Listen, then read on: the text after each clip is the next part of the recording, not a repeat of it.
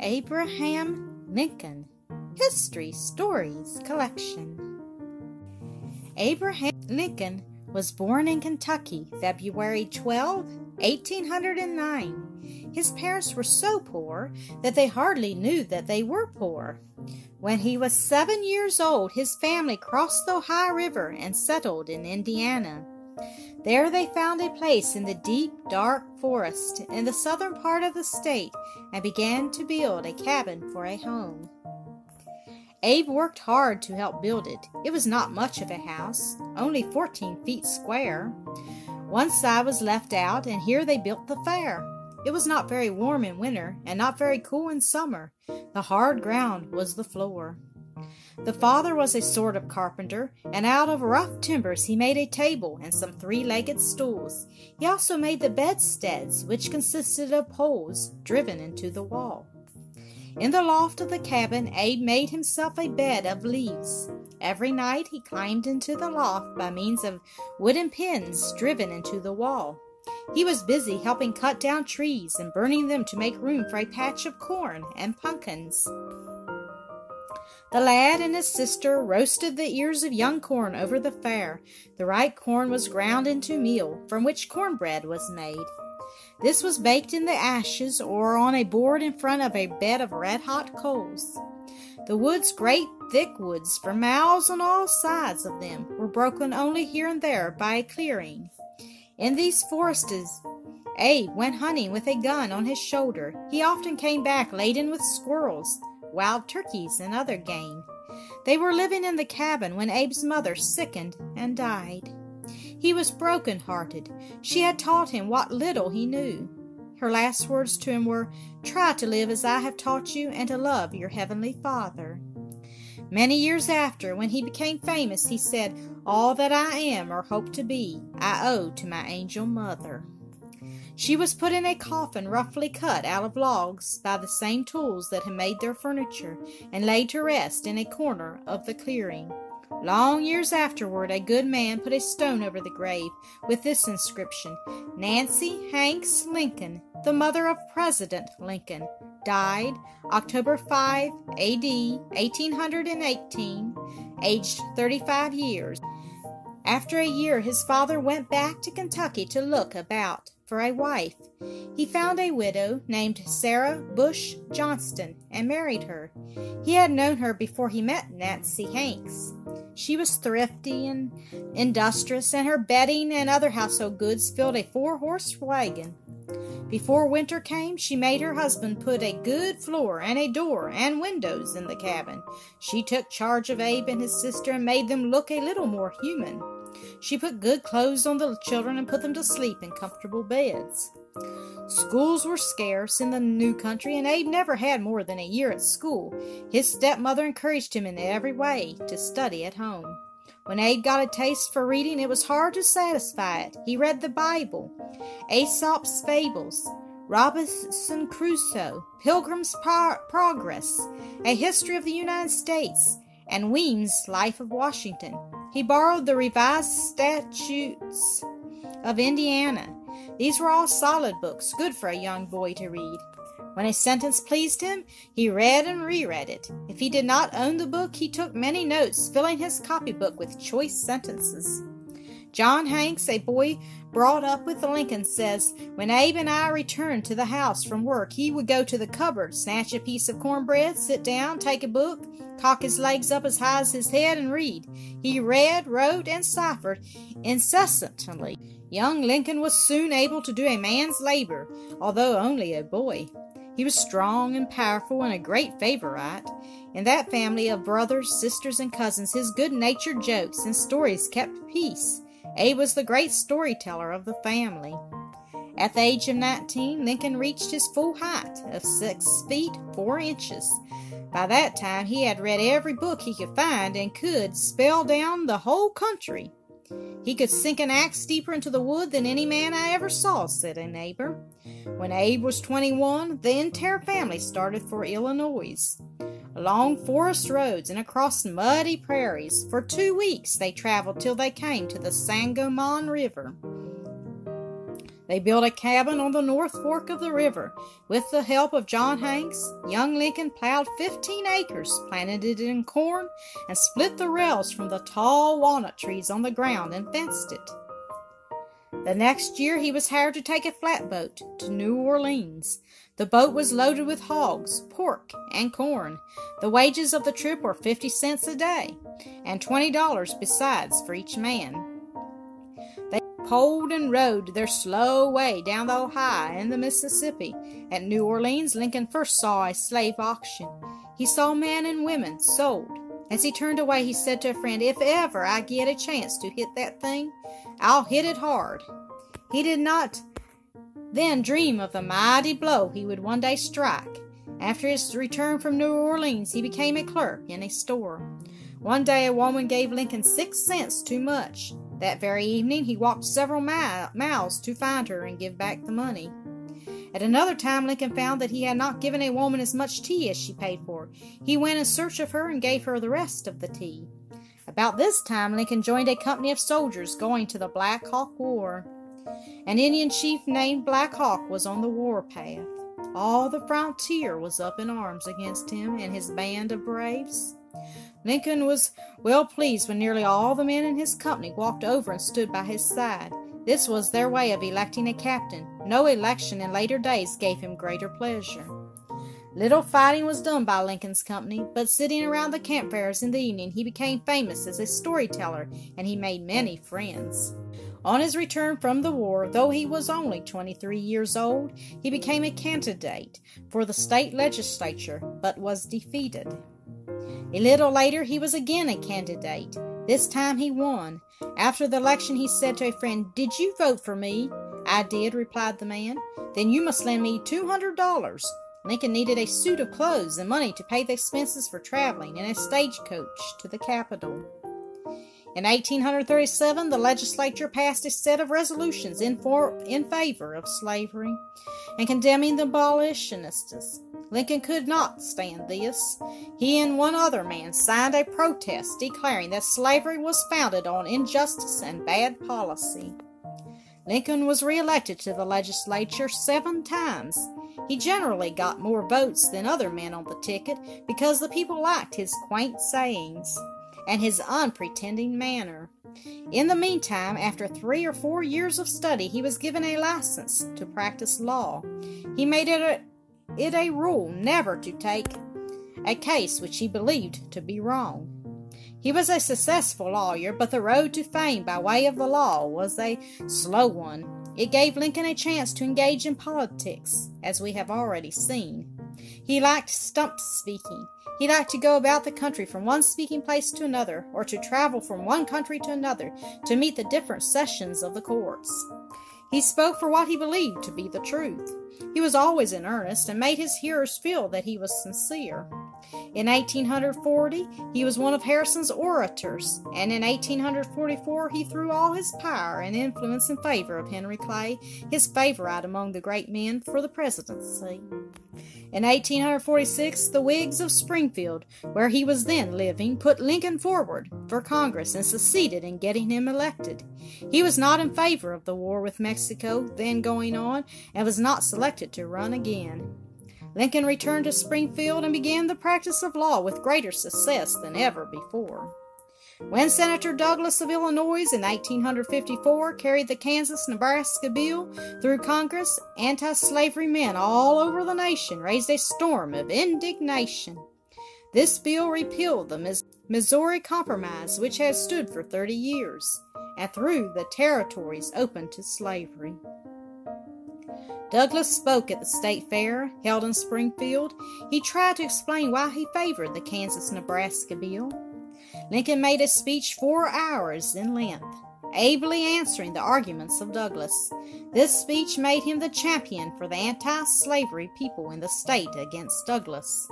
The same question was fought out between them at Peoria a little later. Again, Lincoln met Douglas' arguments. People began to talk of Lincoln as the next United States Senator. More and more popular opinion in the state began to turn toward Lincoln. Accordingly, in 1858 at Springfield, the Republicans in convention named Lincoln for United States Senator. He made a speech to the Republicans in which he said that this country cannot remain half slave and half free, that it must become all slave or all free. This called every man to face a new question. No greater question could be raised. Some friends of Lincoln pleaded with him not to say that the country could not remain half slave and half free. "I'd rather be defeated with that expression in my speech than to be victorious without it," said Lincoln. Douglas attacked it at this speech, and Lincoln challenged him to hold several joint debates before the people of Illinois. 7 debates were arranged, in which Douglas insisted upon opening and closing 4. The people of Illinois were mainly farmers in 1858. They traveled long distances to hear these giants debate the question of slavery. Some of them were several days coming and going, in wagons, on horseback, or on foot. The newspapers in the larger cities sent men to listen to these debates and take down the words used by Lincoln and Douglas. The editors knew the people were anxiously waiting to read what these men had to say about slavery. Can the people of a territory in any lawful way, against the wish of any citizen, exclude slavery?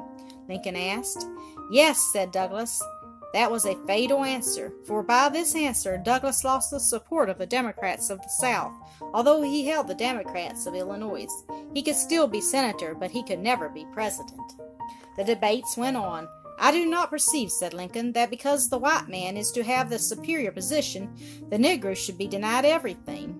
There is no reason in the world why the Negro is not entitled to all the natural rights in the Declaration of Independence. I agree with Judge Douglas. He is not my equal in many respects, certainly not in color, perhaps not in moral or intellectual endowments, but in the right to eat the bread without the leave of anybody else, which his own hand earns. He is my equal, and the equal of Judge Douglas, and the equal of every living man." These debates made Lincoln widely known. He accepted invitations to speak in Ohio, New York, and New England. In May 1860, the Republicans of Illinois met in state convention. Lincoln was there. The people picked him up, lifted him over their heads, and placed him on the platform.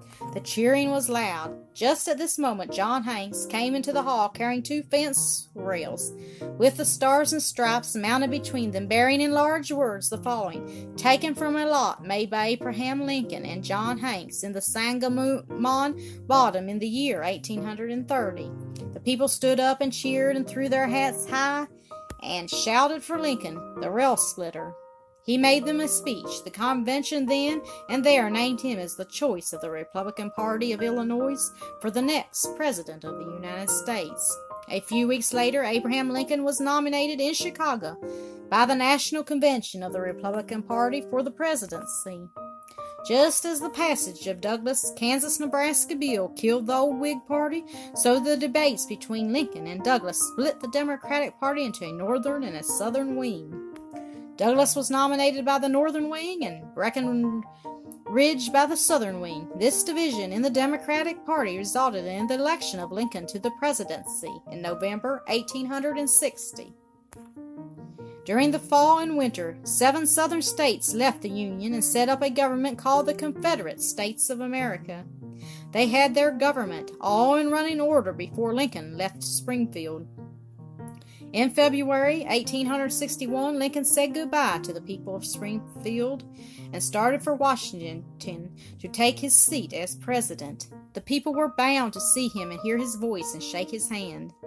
Along the route there were cheers, bonfires, and military parades with miles of marching men.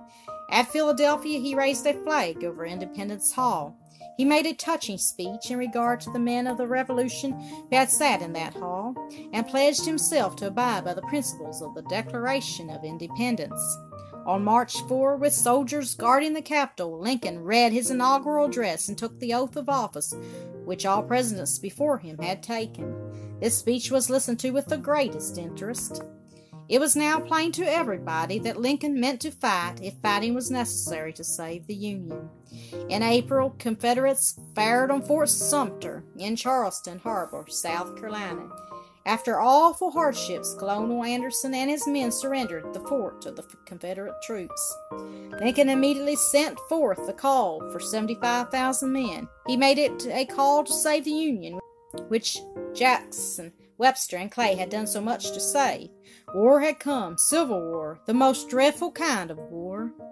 Four more states left the Union and joined the Confederate States, but the slave states of Maryland, Kentucky, and Missouri remained with the Union.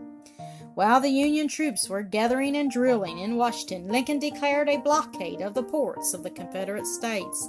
He saw that if he closed the ports of the South, he could prevent the shipment of cotton to Europe and so keep the Confederacy from getting supplies in exchange for the cotton. This was a heavy blow to the Confederates. The South defended on the Merrimac to break the blockade. The Merrimac was a wooden war vessel which had been covered with a double coat of iron. It had a great iron beak with which it could ram wooden vessels. The Merrimac moved to attack the Union fleet which was stationed in Hampton Roads. The shot fired from the Union vessels and from the shore batteries had no more effect on the iron coat of the Merrimac than hail on a tin roof. She sank one wooden war vessel and set another on fire. What was to hinder her from going up the Potomac and bombarding Washington? But Lincoln placed his hope in the Monitor. This strange craft, looking like a cheese box on a raft, reached Hampton Roads that night and took position to defend the Union fleet from the Merrimac. The next morning the two ironclads met in battle. It was a battle of giants. "Why do you stop firing?" asked one of the gunners on the Merrimac. "I can do her as much damage by snapping my thumb at her every 2.5 minutes," was the reply. It was a drawn battle. Washington was safe. The South could not break the blockade. This battle between the Merrimac and the Monitor changed the navies of the world. Wooden war vessels now gave place to iron vessels. Meantime, battles were also being fought on land. In the east, the Union Army under General Cleland had been hurled back in an attack on Richmond. The Confederates under General Lee, in an attempt to invade the North, had been forced to retreat. In the West, events of equal importance were taking place. The Union troops under General Grant defeated the Confederates in many battles in Kentucky and Tennessee. Then, with the aid of the Union fleet under Captain David Farragut, Grant captured the Confederate strongholds along the Mississippi River and so cut the Confederacy in two. Lincoln had declared the war was to be fought to save the Union and not to get rid of slavery. But as the war went on, the slavery question would keep coming up.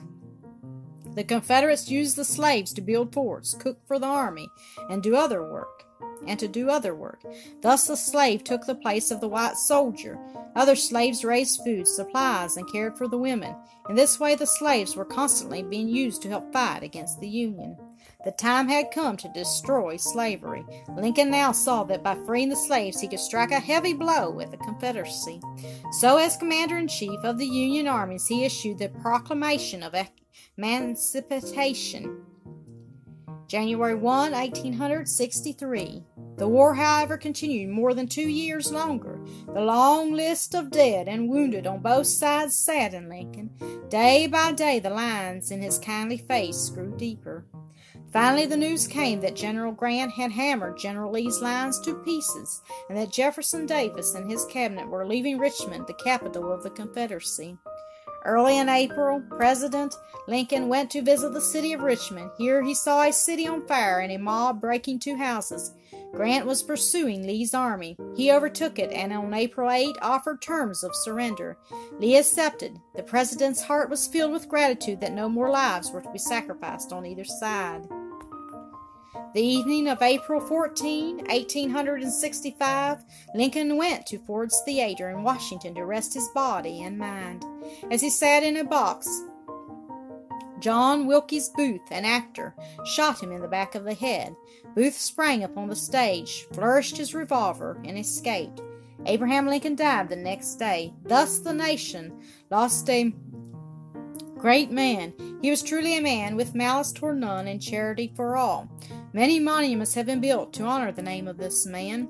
The most unique one is in Edinburgh, Scotland, a life-size statue with one hand holding the Emancipation Proclamation and with the other striking the chains from a half-rising slave. Another interesting monument is the Lincoln Tower of Christ Church, London. High on this tower, in red, white, and blue tiles, is the American flag. The largest memorial is at Springfield, Illinois, the home of Lincoln and where he lies buried. One of the most celebrated is the St. Gaudens statue in Lincoln Park, Chicago.